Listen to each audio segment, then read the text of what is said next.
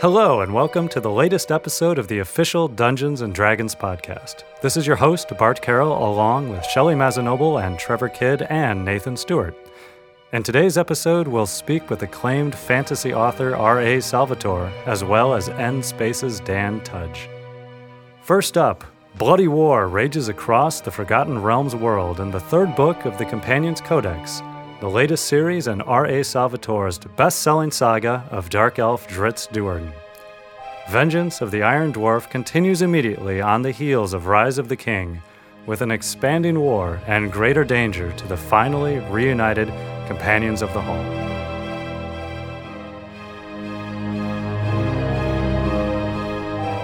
Hi, Bob. Welcome. Hi, Shelley. Welcome to Seattle, Wizards of the Coast. Yep. Very pleased to have you in the office today and totally hijacked you from very important meetings, I'm sure, to come talk to us. Incredibly important. We kind of rescued you, didn't we? Yeah. Yeah. I don't know. When I came in here, it was Chris Perkins and Bob, so that couldn't have been too bad, right? So, Yeah, you never know. okay. But you've come to Seattle for the sunshine and blue sky and 60 degrees. It's kind of amazing, isn't it? Yes, it is. And to make fun of our football team. Oh, I have not done that. Bob is from I have not done New that. England, in case you didn't know. But He's a very nice guy. I haven't heard have- him say anything about you anything actually about us at have all. been very gracious. Even on Facebook, you were very, very kind. I love sports, but I'm not invested in them the way some people are. Well, Super Bowl being my birthday. Yes, Kind and of the I worst wished party you an ever. almost happy birthday. Yes, I know. did. I said I hope you get everything but Everything this but, one thing. I said I Yeah. hoped you almost win. it was. You almost won. Yeah, There we go. and it was a really fun party until the very, very end. And there was this mass exodus from my home. Everybody just got up and left. But anyway, we are still very glad that you're here. Mm-hmm. I wish we could talk about what you're doing here, but we can't. It's super secret. Super secret, cool stuff. When are they going to tell me?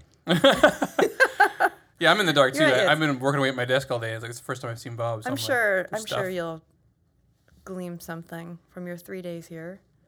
I hope so. We Or just they're wanted to just come out and see the feasting sun. on your brains. Yes, It's like, hey, stop being frozen. Come out to Washington of all places and experience the sun. a little vitamin D. It's good for you. So, but incidentally, wasn't it? The snow is probably.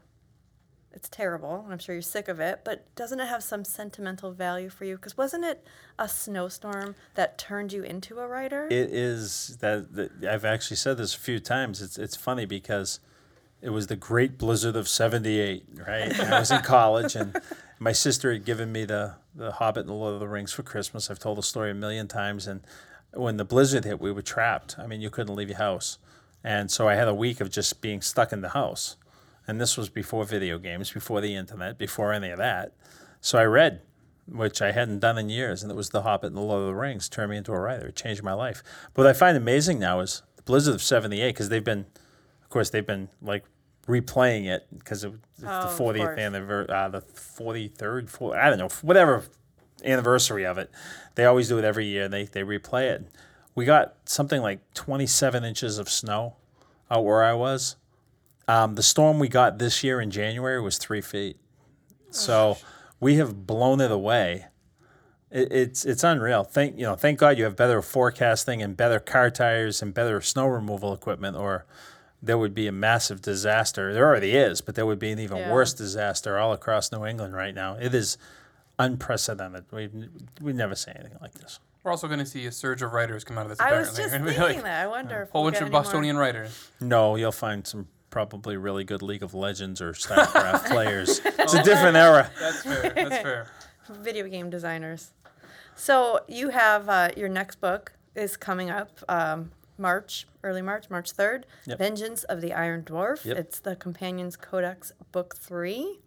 That's what they tell me. That's what they tell you. We have a copy of it right here in our hot little hands. Very exciting. So without spoiling too much, what can you tell us about this book? It's about dwarves. There is No definitely an way. iron dwarf in this book. Yeah. Is he It is angry? We go back to this whole, it's the third book in this trilogy. It's the second book in this quartet. they're all one. It's all one story to me, where I just keep following. I mean, that's why I had to look at the book before I sat down here, because I'm not sure where this one ended and the Archmage picks up in September, or where Rise of the King ended. Right. And so you try and figure out which part of the story this is, and but in this one, it's really the bigger purposes of the events of the last 3 books become clear, and the stuff gets real. I mean, it's time to have a winner in the war that's going on, for one thing, and the consequences of that winner will lead to the next book and what's going on. Oh. So it's a battle heavy, wild ride. Probably, I had so many loose ends to tie up in the war, and they all get tied up. How do you keep track of everything? I don't know.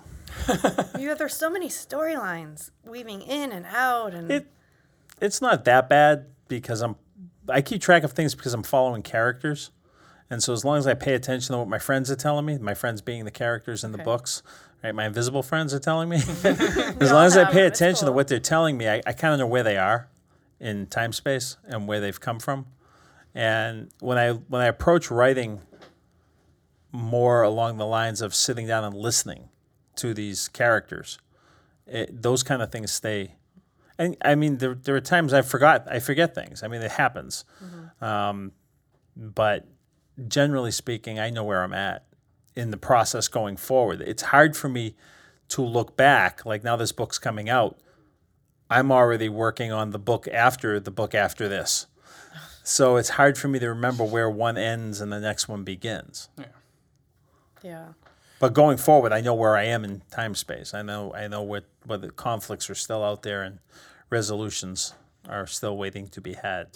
So speaking about going forward, how much of your story do you know before you sit down to write it? Do you have most of it figured out? Or I think I do, but then I don't. Yeah, so you end up writing... Again, it's following the characters, so they surprise me all the time. That's the fun of it. When I'm writing a book, it's like the way other people read books. And sometimes I'll have to just keep writing because I got to know what happened in this fight or whatever. Do you ever listen to your characters and then go, no, this is a terrible idea? It's kind of like having children. If you see them go off and make mistakes, it's like that commercial about, why don't we get in the running car? No, let's hide behind the chainsaws. Oh, no! Yeah. No, absolutely. And it's you see the mistakes that the characters make, and it's really hard for me sometimes because, like, I'll come up on the next section of a book and I got to write the next Dritz essay. And the Dritz essay is very personal to me.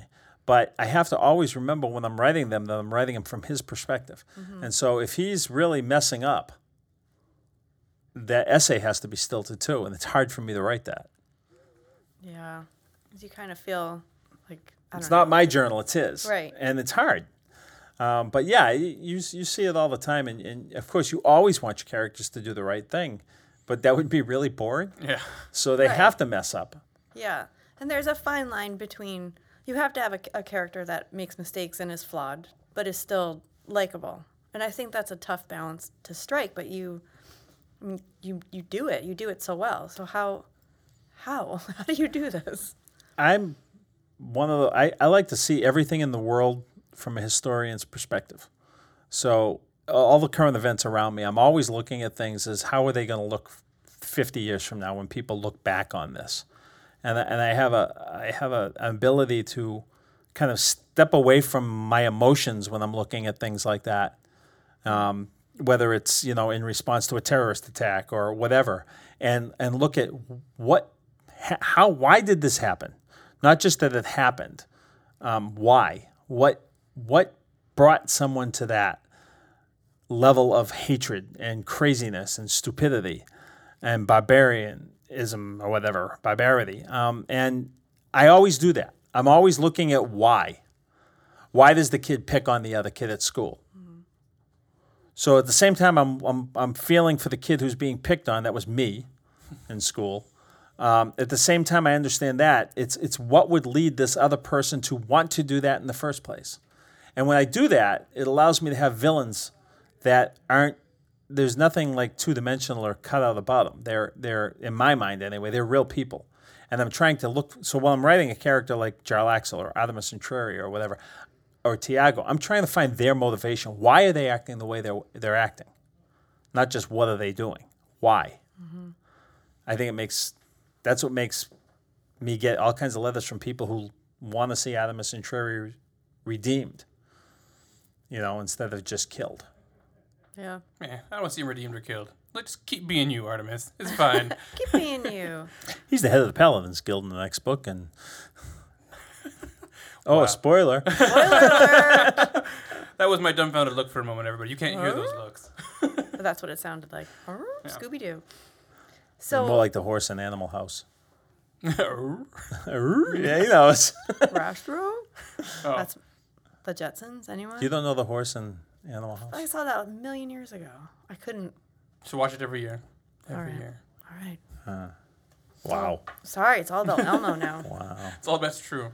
So the collaboration with Wizards of the Coast, like while you're here, but also when you're working on your novels, what is it like? You submit an outline, you say this is what's happening in my corner of the world, and then other authors say here's what's happening in my world, and then sometimes your stories intervene. Or I think that at one level, yeah, but really what I want to see out here is when I come out here and we're talking about what I'm doing next or the book I'm working on now, what I want to see is as they're telling me kind of the theme story that they're creating for the world for the next year or whatever, what happens is all these possibilities open up to me. When I hear, like when I go back into the Underdark and I hear about the stuff that's going on in the Underdark and I learn a little like what another author is doing because of the ramifications of what's going on down there with characters, it allows me I can either ignore it if it's going to interfere with my story, or I can find something in there to enrich my story. And I guess the perfect example I'll give of that is when I was writing Streams of Silver, right at the very beginning of the Realms. That was like the fourth book in the Realms or whatever.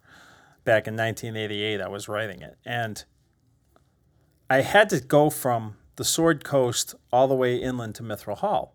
And travelogues can be really boring. Okay? I mean, filling up a travelogue, that's why a lot of people put people on boats to go from point A to point B, because then you know nothing's going to happen unless there's a pirate fight or something or a shark. I think you've done that. And the pirate fight. You've done that one. I've done lots of those. And so to go from point A to point B, you either teleport them or you put them on a boat, because a travel story can slow down the pace of a book dramatically. So I'm reading the box set, and in the box set I see the description of the town of Longsaddle. And all it says is that it's ruled by a family of eccentric wizards called the Harples, who live on the hill in the Ivy Mansion or something like that. And from that what would have been a nondescript little stop through in a nondescript little town becomes this grand part of the adventure in what I'm writing, because of what Ed did, and Jeff Grubb, I think, was the one that worked with him, and to put that in the gray box set way back when. So when you come out to a meeting like this and you're sitting in a room with people like Chris Perkins and Adam and when Ed Greenwood and Troy come out on those occasions, and Aaron, and you're in the room with other creative people, and me and Rich Baker used to be really good at like screaming at each other across the table, like one-upping each other until we got to but it was always great. When the creative energy starts flowing and people are coming up with other concepts, and like Chris Perkins will give you an overview of what he, the feeling he wants to get from this conflict in this area, and he gives you some analogies, and then the light bulbs start going on in your own head, and so you start shooting back with specifics, and he'll come back at you with specifics, and by the time you're done, when you like on the plane ride home, I'll do more work in those 6 hours than I would do in any other 6-hour period when I'm writing, because you leave here completely inspired by the creativity that's all around you. Yeah. And that's how game companies work. That's how computer game companies work. And when they stop working like that, it's when they fall apart. Yeah. So when you first started writing about Drizzt, did you know 20 some years later, people were still going to be falling in love with this character? They'd still be reading him. You would still be writing him. What was your goal with this character? I can't think of anything in that's remotely like this. Yeah. This has been a journey that's beyond belief. That we're 27 years and 30 plus books, and I mean, I wanted to get published. I just wanted to be a published author. I was working in finance, and I got the opportunity to publish a book. I had written a book already, a book called Echoes of the Fourth Magic, and I sent it out in like 1983, and I got all kinds of rejection letters. And so I just kept working to rewrite the book while I was building my career, else because writing is always plan B. You know, the people write to me all the time, my kid wants to be a writer, he's in college, what should he take? I say, engineering. I'm not kidding. Yeah. You pay your bills, and then you can pursue writing on the side. If you think you're going to come out and be a writer and make money, you're crazy, because that's just not the way it works, and it never has been the way it works. So while I was doing that, I finished up this book, I sent it in, and when I got the call from Mary Kirchhoff way back when in the early part of like the early spring of 1987, and she said, I have good news and bad news. The good news is that I really like your book. And this was Echoes of the Fourth Magic. The bad news is I have no way to put it. It seems like every conversation I had with Mary that year was started with I have good news and bad news. And then she said, I have no way to put this book because we only have room on our schedule for Forgotten Realms books. So can you think we can set this in the Realms, or can you write a Forgotten Realms book? And I said, what are the Forgotten Realms? They weren't out yet. Yeah. You can't blame me. There was no internet, so there was no buzz about it. Yeah. They weren't out yet. So to me, it was, no, I mean, I had the opportunity to be published. And I had an agent at the time who told me don't do it because it was work for hire, and it was a really low advance and a really low royalty rate and all the rest. Oh, you can do better. And I'm like, do better. I'm working finance at a high-tech company. I could be a published author.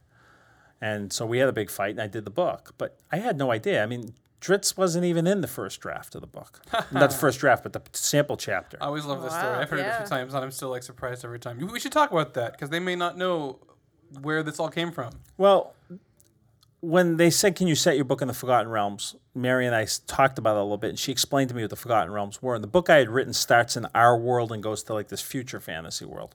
So it wouldn't have worked because the Forgotten Realms aren't related. It's Forgotten Realms are a one-world fantasy. This is the world. My book was a two-world fantasy, our world and the fantasy world. So there was no way I was going to be able to rewrite that book and make it fit in the realms. And so she wanted me to audition to do the second Forgotten Realms book and sent me all the printed material that they had for the realms, which meant that she sent me Doug Niles' Darkwalker on Moonshae. And if you look at the first printing of Darkwalker on Moonshae, it takes place in the Moonshae Isles. You see these islands, and that's all you see, these islands, and they're small. And his characters are bigger than life. They run the place. They are the kings and queens of the Moonshaes, and the like the Queen Druid of the Moonshae Islands and everything. And so I thought they were trying to do like the Dragonlance thing again with this one cast of characters. I didn't really want to write somebody else's characters, so I used one of Doug's characters to introduce Wulfgar, who was the hero of my book, which was at that time called The Tyrant of Icewind Dale. That was the name of the working name of the book.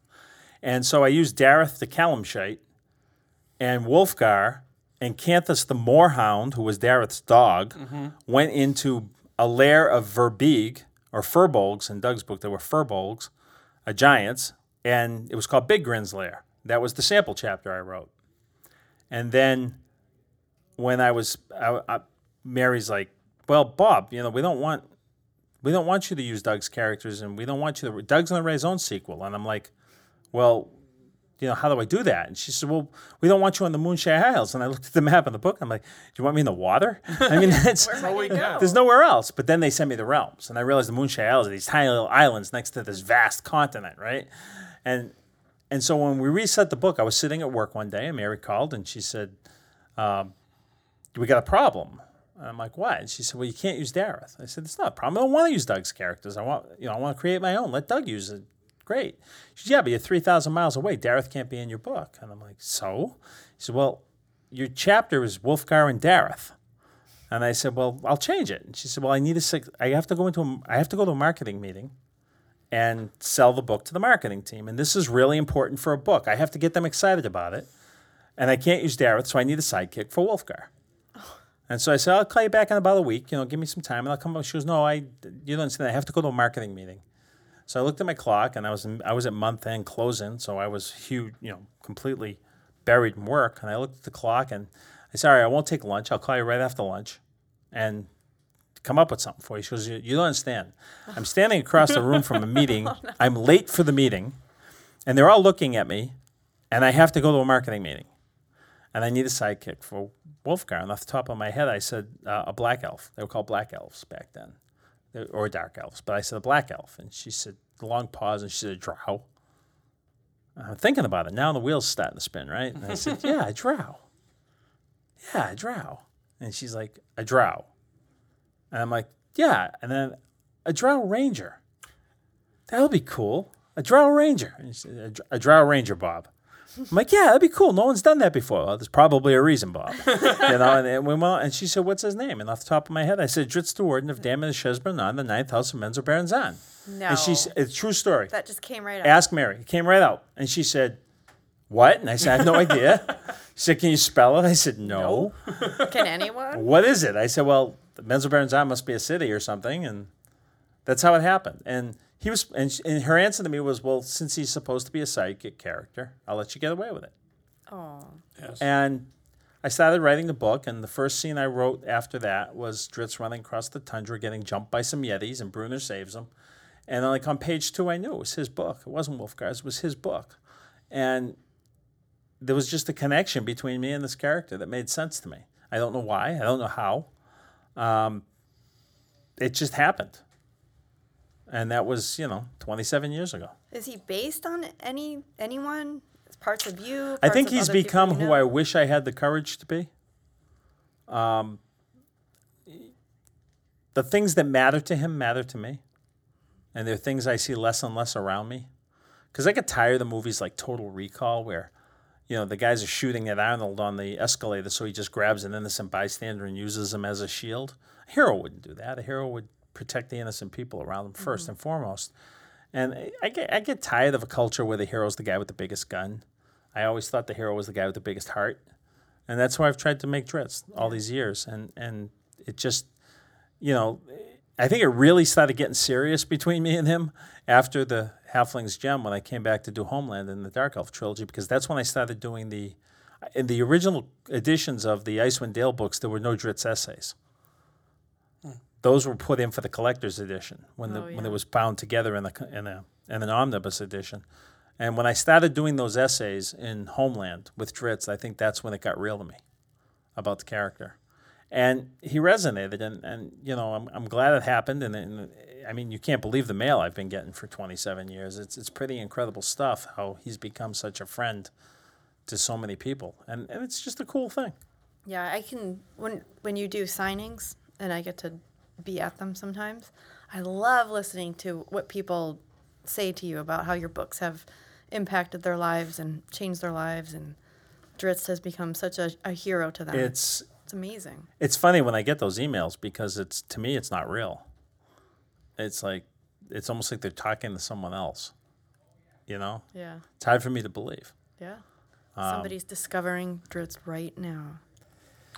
I was lucky enough to start. Well, for me, it was lucky to start the series after, all of Dritz stuff after Homeland had come out. So I didn't even know that the Icewind Dale stuff was written beforehand until I got to it, and it was like years later, and someone was like, it was written first. I was like, oh, I guess I can see that, but why would you ever read it that way now? I can start at the beginning. Fight. Every time somebody asks me this on a Reddit or something, a fight ensues where half the people say start with Homeland, the other half say start with Crystal Shard. What do you say? Start with any of them. Makes me happy. Yeah, there you go. Start. Yeah, just pick a book. The one thing about the Dritz series, I think that it's been part of its longevity is the fact that I think almost without exception, you can pick up any book and get a beginning, a middle, and an end. It's more like a television series, I think, and I don't think in any book in the series, I can't think of one you couldn't pick up and enjoy if you're going to enjoy them anyway. That wouldn't give you a beginning and a middle and an end. I remember when 1,000 Orcs came out, we had that Todd Lockwood cover on it. Mm-hmm. Yeah. And it was right when the Lord of the Rings movies were coming out, and it had Orcs in the title. So I picked up a ton of readers with that book.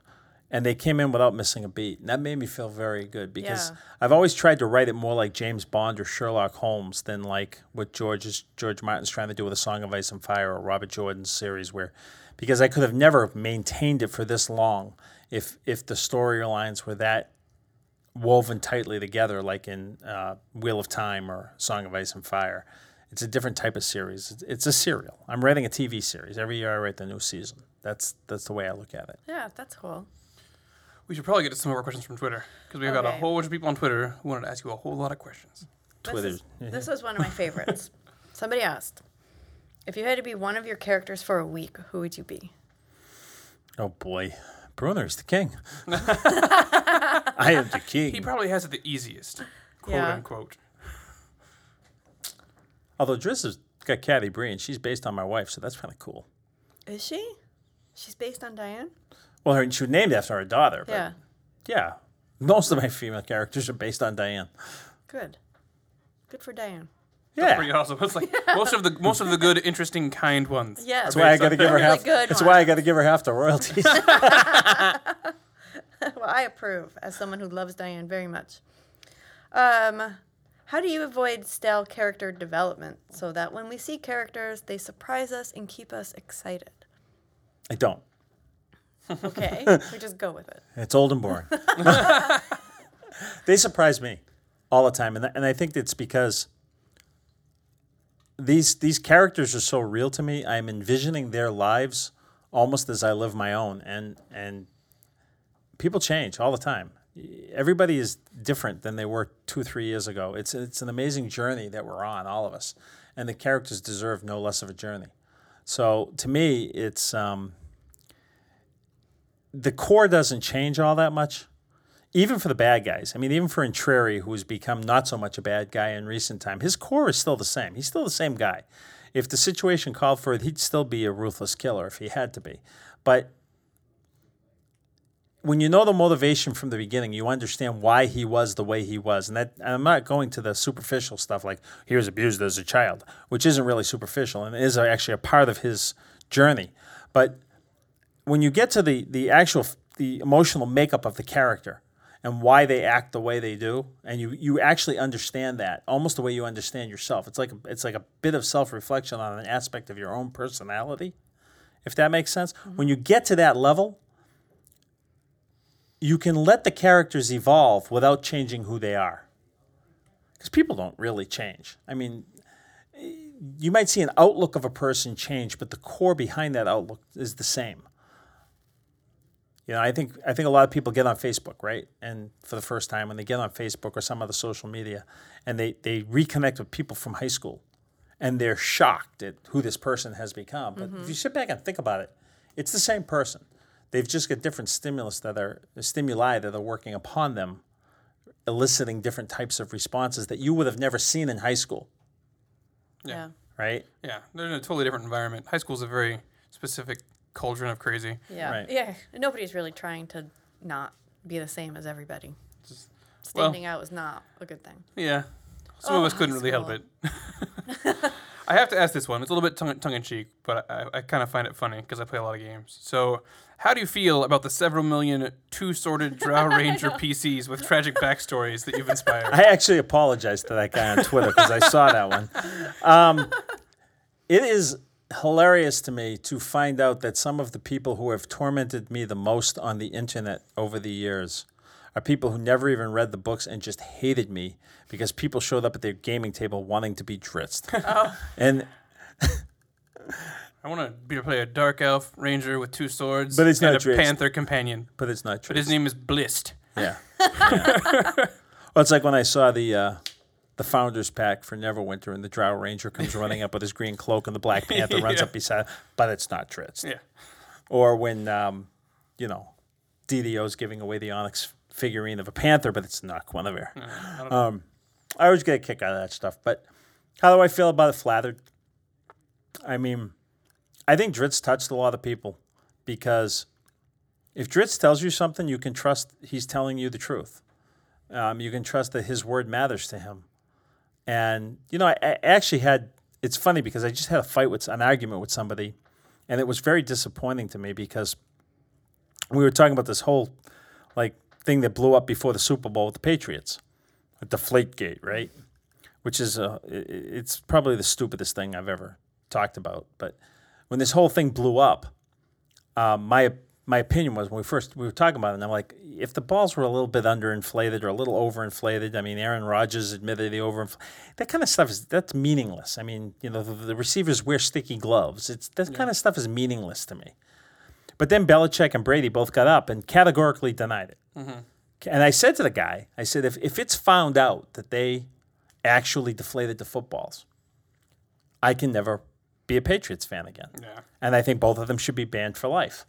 Not because of maybe they deflated the footballs a little bit, but because they stood up in front of a national television audience and lied, if that's the case. Now, I don't believe for a minute they were lying, either one of them. I always take a person at their word until that person proves me wrong. But the guy didn't get it. He goes, I'll just laugh. Everybody lies. And I'm like, but then what's the point? Yeah. Right. But then what's the point? If everybody lies, if honor means nothing, if your word means nothing, then what are we all playing this stupid game for to begin with? And that's Drizzt. Mm-hmm. That's who he is. You do what's right because you do what's right. That's because if everybody did what's right, everybody'd be better off. And the cynicism that pervades every aspect of our being now really bothers me a lot. And I think it bothers a lot of people, and I think I use proof Drizzt. Yeah. He is a bastion of good 99.9% of the time. So, I'm a fan. We have a couple more here. Do we have time? We can, well, there's always time for Bob. What's time for Bob? You want to go for one? Well, you kind of touched on this already, but in Drizzt's journal, his journal entries, how much of what is written is you and not him? And you did kind of touch on finding that. Do not ever, I think, do not ever make the mistake that you can read an author's characters and think you know the author. Because a good author can give you many different characters with many different motivations and many different outlooks on life. Having said that, all of my heroes in the books I write resemble each other morally and ethically. And it's, like I said, it's who I wish I had the courage to be. Mm-hmm. It's because I think it matters. I think it matters. And but when I'm writing the journal entries, I always have to keep in mind that he can't always be right in what he thinks is right. And he makes mistakes, huge mistakes. And if he didn't, then he's a boring paladin in the game, right? And that's not who he is. He's a very flawed human being who happens to be a dark elf. Mm-hmm. And that wasn't a slip of the tongue, by the way. One of the things you have to do when you write fantasies, you might be writing elves and dwarves and halflings, but they have to be human. The people have to relate to them on a very human level, or it doesn't work. The whole thing falls apart. So he's a very flawed person, nowhere near perfect, but he tries to be. He tries to do better. He tries to do what's right. I hope I'm like that. I'm not always like that because I make mistakes and sometimes I take the shortcuts and like everybody else in the world. But, that I think that matters. Mm-hmm. Yeah. Okay, so here's an easier one. What else are you working on? Besides When all you this, have time. besides all this awesome write Drizzt 2 stuff. books Well, I had a a year Kickstarter for running Wizards. that isn't going to get there, so I'm not working on that. Oh. I'm going to be working on some more Demon Wars books as well.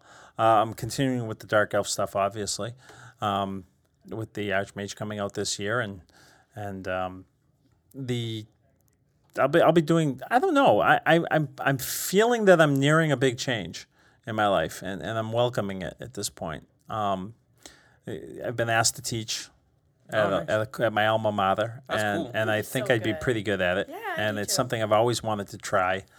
And I'm thinking of maybe doing some writers' workshops with one of the guy that handles my foreign sales on the books I own. He does these writers' workshops all over the country, and I have friends who actually go to the workshops and say, "You really should come and teach at these workshops." And I, maybe do a little bit of that. And and I really want to get to the point where I'm writing what I want to write when I want to write it, as opposed to being on deadline all the time. And so I don't know. It's a weird time for me. It's a very weird time for me. but in a good way. time. Yeah. In a good way. In a very good way. Yeah. It's suddenly you look at your life and your kids are all grown and they're all taking care of themselves and they don't really need you to. So you get from what do I need to do as a parent and in my career to what do I really want to do. Yeah. And it's a better place. More time with the grandson. I'll get there one day. There's no such thing as too much time with the grandson. There that's we for go. Sure. Oh.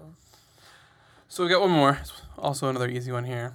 So we're going to wrap up soon, and then we're going to send Bob on his way, and he's going to be doing secret stuff for people. But after that, when you're back out there in the real world, how can fans reach out to you? They can't. Stop touching I Bob, won't everybody. read your manuscript.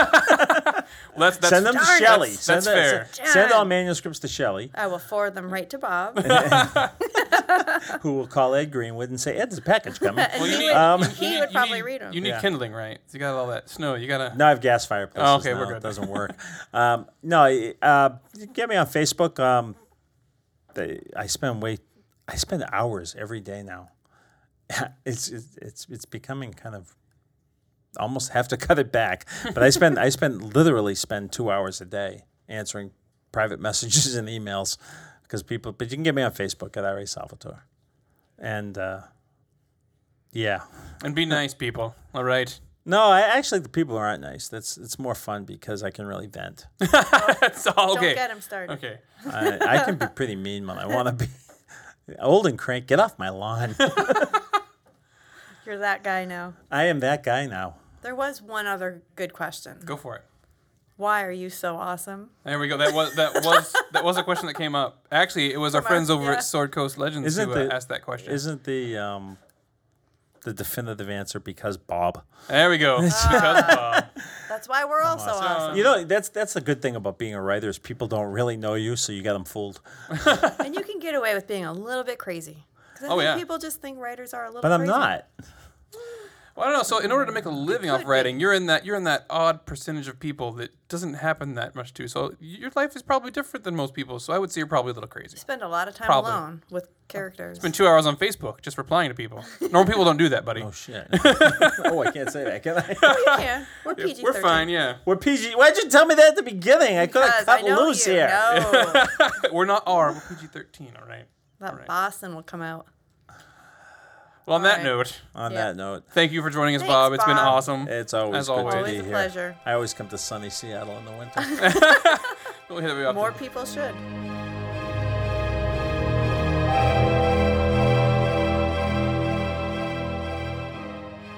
Set in the Forgotten Realms universe, Sword Coast Legends offers an all-new way to enjoy the time-tested excitement of playing Dungeons & Dragons as a shared storytelling experience. To further introduce the game, we wanted to speak with developer N-Space's Dan Tudge. Alrighty, Bart. Well, thank you for that lovely intro. Today joining us, we have the director of Sword Coast, Dan Tudge, and also in the little office room with us, we have Nathan Stewart, who is my director and bossiness, as also Shelley's.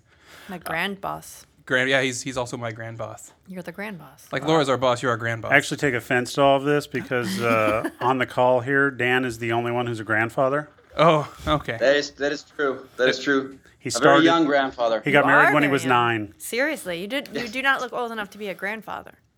Oh, go on. He made his I first. will. He made his first video game when he was 12. Did they even have video games back then? Oh, come on. No. All right. Well, Dan, thanks for joining us on the podcast this week. Last week was kind of a big deal for you. Yeah, I don't know if people were living under a rock, but we announced Sword Coast Legends to the world. Can you briefly describe what that game might be for those people that were living under that rock? Oh, sure, absolutely. I mean, it was a very big week, very busy. I think I'm still catching up on the sleep. So Sword Coast Legends is a classic RPG that fits within the classic Forgotten Realm titles like Icewind Dale and the Baldur's Gate series. We've added a twist though. We're adding Dungeon Master mode. So I think this is the first time you can really play as a Dungeon Master in real time. So it's very, very heavily focused around that, and we're really excited about offering people a way to finally play D&D together as a DM. Now, I know we can't talk a ton about Dungeon Master mode, Dan, but I think it's worth pointing out that, 2 years ago, almost exactly when we sat down and first started talking about this game, your guys' real-time Dungeon Master mode, that's what got me excited. That's what, got us excited. Like, this is going to be an amazing opportunity to partner with you guys, because this really does bring to life the spirit of tabletop Dungeons and Dragons like no one's ever done before. So I don't know if there's a question in there, but I want to point out that now that we can talk about the game, We don't know what to talk about. If you can tell, we're also big goobs about the game. Like we're genuinely excited about being able to play this game. Yeah, I mean, I've been sitting on this for 2 years, and I'm just so excited you guys are doing it. But I want people to just, when they get their hands on it, they're going to see what I saw, which is, a really amazing and innovative feature within an RPG. So I think you guys are doing a great job. And yeah, that was my fanboy moment. Yeah, and you guys have been. Nathan mentioned it, and I think you were talking about it too. You guys have been working on this for over 2 years now, right? Yeah, absolutely. We have been working on this for over 2 years. Actually, the original pitch came from some stuff that Nspace was talking about long time ago. So we've always had this idea in our back pocket, and I think really it sort of gelled when we met Wizards as the right thing to do. The idea of playing, as a dungeon master or a game master with a group of players. I mean, it is D&D at its core, and so for us, it was a natural place for us to go to. But touching on your point, Nathan, I think the really innovative thing here, I think, is there's been other attempts at a dungeon master play, and certainly we're sort of seeing this 1v4 thing creeping up a lot. But really, the interesting thing that we're doing here is, unlike the older sort of attempts at DM mode, this has really been catered from the outset to be about real time play. We don't need you to sit and script tools for weeks on end just for your Friday night session with your friends. You can get in there, jump right in there, and immediately play and have fun. And we really wanted to make it accessible right from the get-go. And that's been really important for us. And the other big difference is the fact that this is very much cooperative play in this sense. I mean, certainly you can make it adversarial if you want. I know I've played with a few adversarial DMs in the past. We've all had. We did last week, wasn't it? Yeah, I may have actually been one myself, but the truth is that this is an opportunity that isn't just purely about that adversarial component. There's really an opportunity for the DM to shape the adventure and really sort of create that really awesome experience that great tabletop DMs have been doing for players for years. You called it 1v4. I think the kids now are calling it 4v1. But I always talk about your game as 4p1 for the plus one, because the Dungeon Master really is additive. They're not against you. And I mean, I've played the game, in its early version more than almost anyone. And yeah, you really cater how you're playing to what's going on at the table, or what's going on in the game, how the players are reacting, right? I mean, you want it to be additive. You want it to be, you want to make the story and the entertainment more fun than the computer could make it. And that's what you guys have delivered, is this, this one being a plus one, not a versus one. Absolutely. I mean, I play a lot on the tabletop with my twin 8-year-old boys, and now I'm playing obviously DMO with them. That's one of the luxuries of having a dad that makes video games. Cool. And cool. and they do need that that DM that helps them along, that DM that isn't purely about crushing them, right? And so I'm able to cater the experience for them, like I would on the tabletop. Create that experience and really sort of give them a really enjoyable experience. And that's where a lot of the fun comes for me as a DM is seeing, them have a great time playing D&D. So we're talking about DM mode, so I'm just going to stick with it because it's the part that I really wanted to talk about.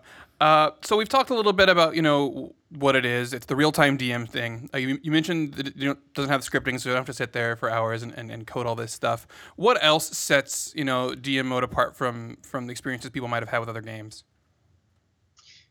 Well, I think again that real-time interaction is definitely a key piece. We do have a campaign tools. We're not talking a lot about that right now, but that same ease and accessibility will happen with the campaign tools.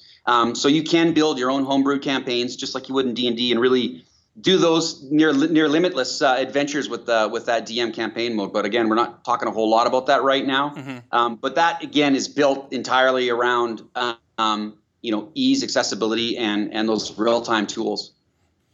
So there's some other things in DM mode, and I don't want to give it away because again, I've already showed my fan nerd boy side, and might spoil things in terms of what you're talking about, Dan. But there's definitely some other parts of the DM that focus on, not the adversarial role, but kind of the the shared storytelling experience. How much can you talk about that the DM can do? Yeah, definitely. Storytelling is something that's probably one of the most enjoyable bits about being a DM is taking on the role of those characters. So we definitely allow you to do that. Not only through story but through the gameplay itself. You can possess creatures. You can promote creatures, move those creatures around. You can create ambushes. Tactically set up what you want to do, and you can also pull some of those creatures out as well too. If you're having a bit of a tough go, your party's having a bit of a tough go, and you want to balance things up, or they're running low on the ability to heal, and you can really sort of cater that experience. But the shared storytelling is definitely a feature that we're going to get into more as we get closer to launch. But that's sort of core to the experience of being a DM and being and playing with others. So we're definitely working to deliver a very robust experience there. You touched on one thing that I think is fun as a DM, which is, kind of sometimes taking away the monsters. And I liken it at the table to when the DM rolls a D20 behind his screen and you don't see it. And you think that he's plussing up the die when really he made it so the monster missed because he didn't want you to die. And I think as a DM in your game, you kind of have a similar thing when you're like, oh, I don't want these guys to die yet, and you'll subtract a monster. But to the player, it just feels like, he hit him and it was a devastating critical hit, right? I mean, that's one of the fun things is the DM helps you, but in invisible ways. Yeah, exactly. And demoting is one of those great invisible ways, because not only does the creature still stay there, it doesn't disappear, but it becomes easier for them to kill. So if there's a horde of goblins and you want to reduce some of those down to a lower level, you can do that, and then the party will go through and mow them down a lot easier, and they'll feel great, they'll feel empowered, and they really won't know what happened. Which is again, it just really makes for a better experience, and you can smile knowing that you gave them that better experience. We're all smiling actually when you were saying that. Yeah. Well, it's also DM Appreciation Month, so I think we were smiling at the the DMs being awesome. Pretty much. It sounds like there's a lot of really cool, easy to use tools for Dungeon Masters. Would you say this is a good introduction to DMing for some people? Oh, I really think so. It's interesting. We've showed a lot of potential partners over the last 6 months, year. We've had a lot of new people new to games, and a lot of people that really aren't even much of video game players. And when we ask people, hey, it's your guys' turn to play, would you like to play a Dungeon Master? Everyone's like, no. I'll just play a player. I said that too. And it's interesting because after maybe 10 or 15 minutes, they're like, hey, can I play as Dungeon Master? Can I play as Dungeon Master? So I think just seeing how easy it is to use immediately translates to people having a good time and doing it. And I admit, people usually start off a little bit adversarial. Nathan. No. Accidentally. It's one of those interesting things you do. I certainly, when I played, started playing with other people when I first started, it was interesting. You get in that video game mindset of that sort of multiplayer competitive play, but it very quickly turns into, wow, this is different. This is a shared experience that is very akin to the table. And I'm not having fun when I'm just, crushing the party. I'm having a lot more fun when they're barely making it through and they're all high-fiving each other and all those great things that happen around the table happen in the game. And I don't know, that's for me when I think we really hit the mark is when you see that come through. Yeah, the cool thing for me, and I've been playing this for a while now, it didn't dawn on me until this last week when we were playing with you guys, seeing that, I'm going to try not to spoil too much, seeing that defeating a party member actually doesn't reward the DM. It negatively impacts the DM when a party member goes down. And I was like, that was pretty cool. I'd never noticed that before looking over the DM's shoulder. So that was a neat thing to see. Yeah, there's systems we put in place there that that crushing the party into oblivion, a total party wipe, actually will be pretty negative to you as a DM. Again, we can't go into a lot of details, but you're not rewarded for doing that. But you are rewarded for a player or a group of players just barely making it through or just succeeding in an area. But if it's too easy, you're not as rewarded as much either. So there's a real balance that you have to do as a DM to really make it just have that perfect entertainment balance, and you're rewarded for making that happen. Yeah, definitely. I'm gonna use this moment to segue to a different set of questions, but I think Nathan's gonna yell at me if I don't let him ask this question. No, I was just going to say that I think it's one of the important things, in Dungeons and Dragons, that the better the dungeon masters get, the closer they can dance to that line, of total party obliteration and AKA have fun and get to the end and everyone high fives. When you're first learning, I misjudged, but that's part of the fun. And I think as you get more time being dungeon master, you're going to tell better and better things, or people are going to have great stories that you killed so and so, and it's amazing. Yeah, definitely. It's for me. It's when you get to that final challenge in the DM mode, and you've gotten there, and people are harried.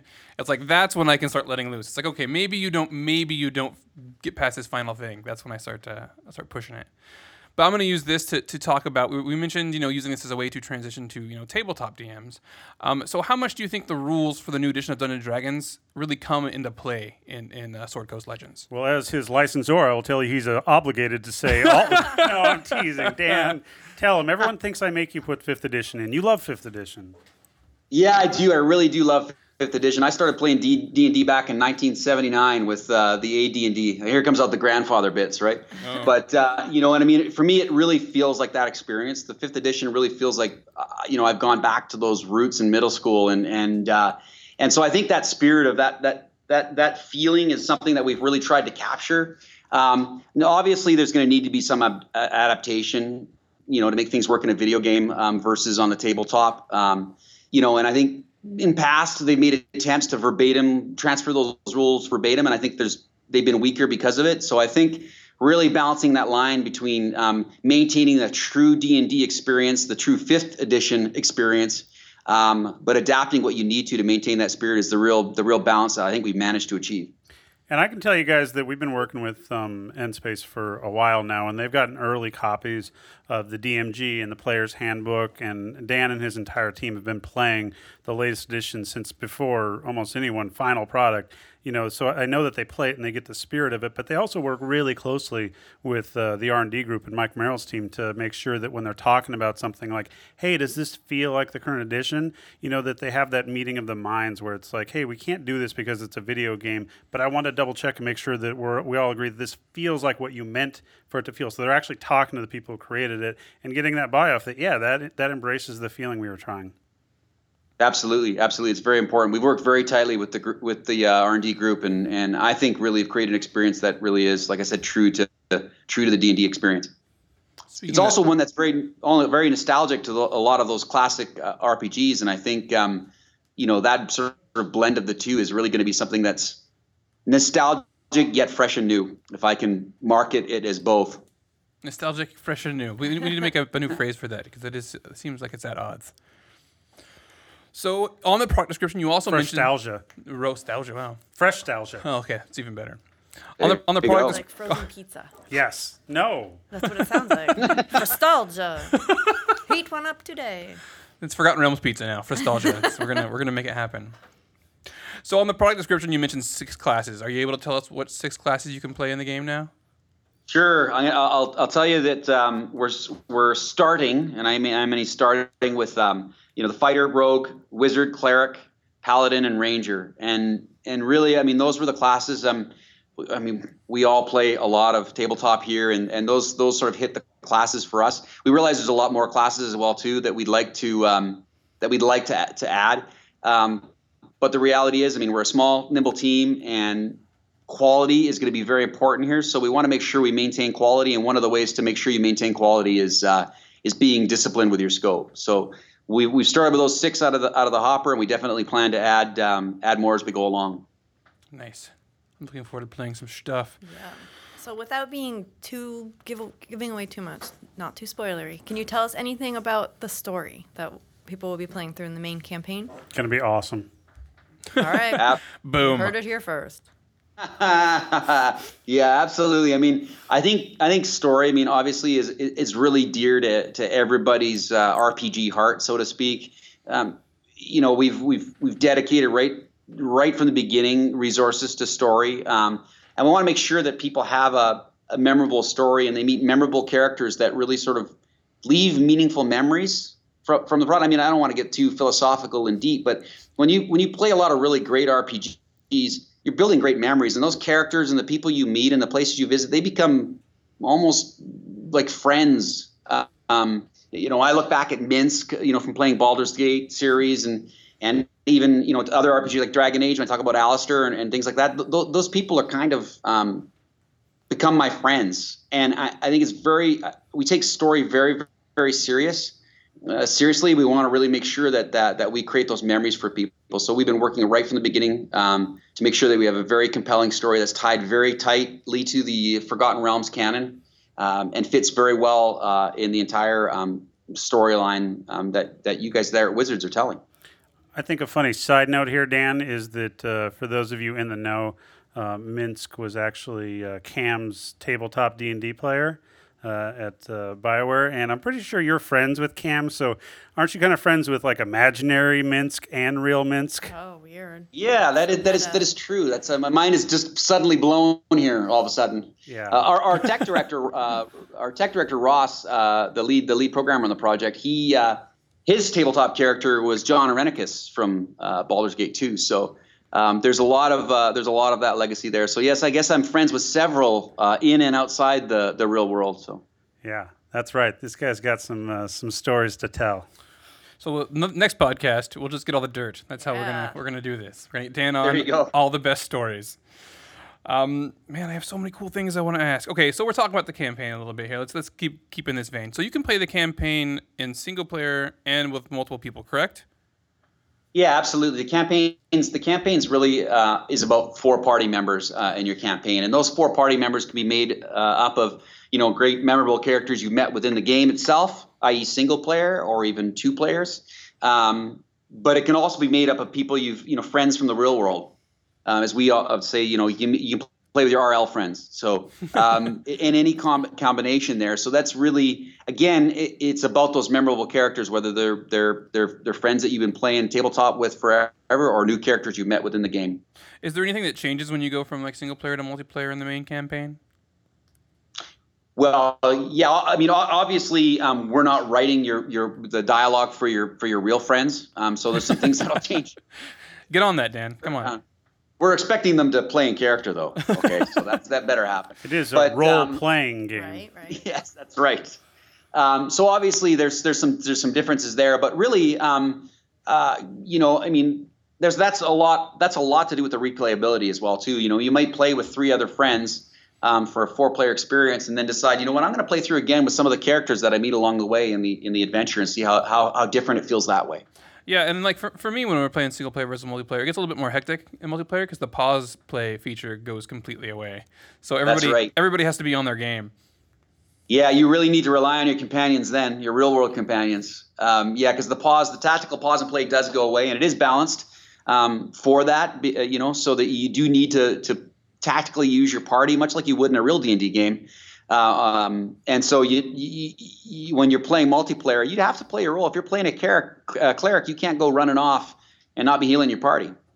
Yeah, I think I'm going to play single player mode for a while and practice. Yeah, it's a good call. I mean, it's a good. The pause and play really makes you comfortable with everything. I'm also going to go on a limb and say you're going to play a wizard. How did you know? Surprise. Oh, Shelly always plays a wizard. Well, I'm going to get one more question here before I have to let my co-hosts go and we have to end the podcast for the day. But I have the main art piece for Sword Code Legends up at my desk, and people walk by and they love it. I'm not sure how much you can spoil, so can you tell us anything about the 2 figures that are in that main art piece? Dan, have you already told everyone the name of any of them? We've only talked about Bellafoss. We can stay there then. We can keep the other guy mystery for now then. But what can you tell everybody about Bellafoss? I cannot tell you anything. That would be a spoiler. I can tell you one thing, Trevor. What? There's going to be a Bellafoss statue in the high-end collectible, and the pose is going to be voted on by the fans. Oh, there you go. That's a little spoilery. That's good. I can also tell you that we can edit. I think that it's awesome that he's got the fire axe as opposed to a whip and a sword. He's a little different from your typical. He's got a backstory, right, Dan? He's got some stuff. I mean, he didn't play in your original D&D game. He's not that old, but Yes. He's not a grandpa. He's not a grandpa. Hey, no. spoiler alert, that's part of the backstory for the Belfast. He's actually a great grandpa. Ooh. Oh. Yeah. Yeah, no, Belafoss and the other character there, we're going to reveal more as we get more into story, but I can tell you one thing. It's a pretty damn badass story, so we're pretty excited about it. And some beautiful art, too. Yes. Wonderful, wonderful design there. Well, Dan, thank you for joining us today. We will definitely have you on again soon, and I'm sure everybody will see more of you and the other guys at InSpace also soon. So we're all super excited to find out more about Sword Coast Legends. Congrats again on getting that out, man. Yeah, thank you. Thank you very much, and thanks for having me on. Oh, no problem, man. Pleasure. As always, thanks for listening to the Dungeons & Dragons podcast. R.A. Salvatore's Vengeance of the Iron Dwarf hits shelves March 3rd. And look for Sword Coast Legends later this year, available for pre-order now on PC. Of course, you can download the podcast from the D&D website or subscribe directly from iTunes.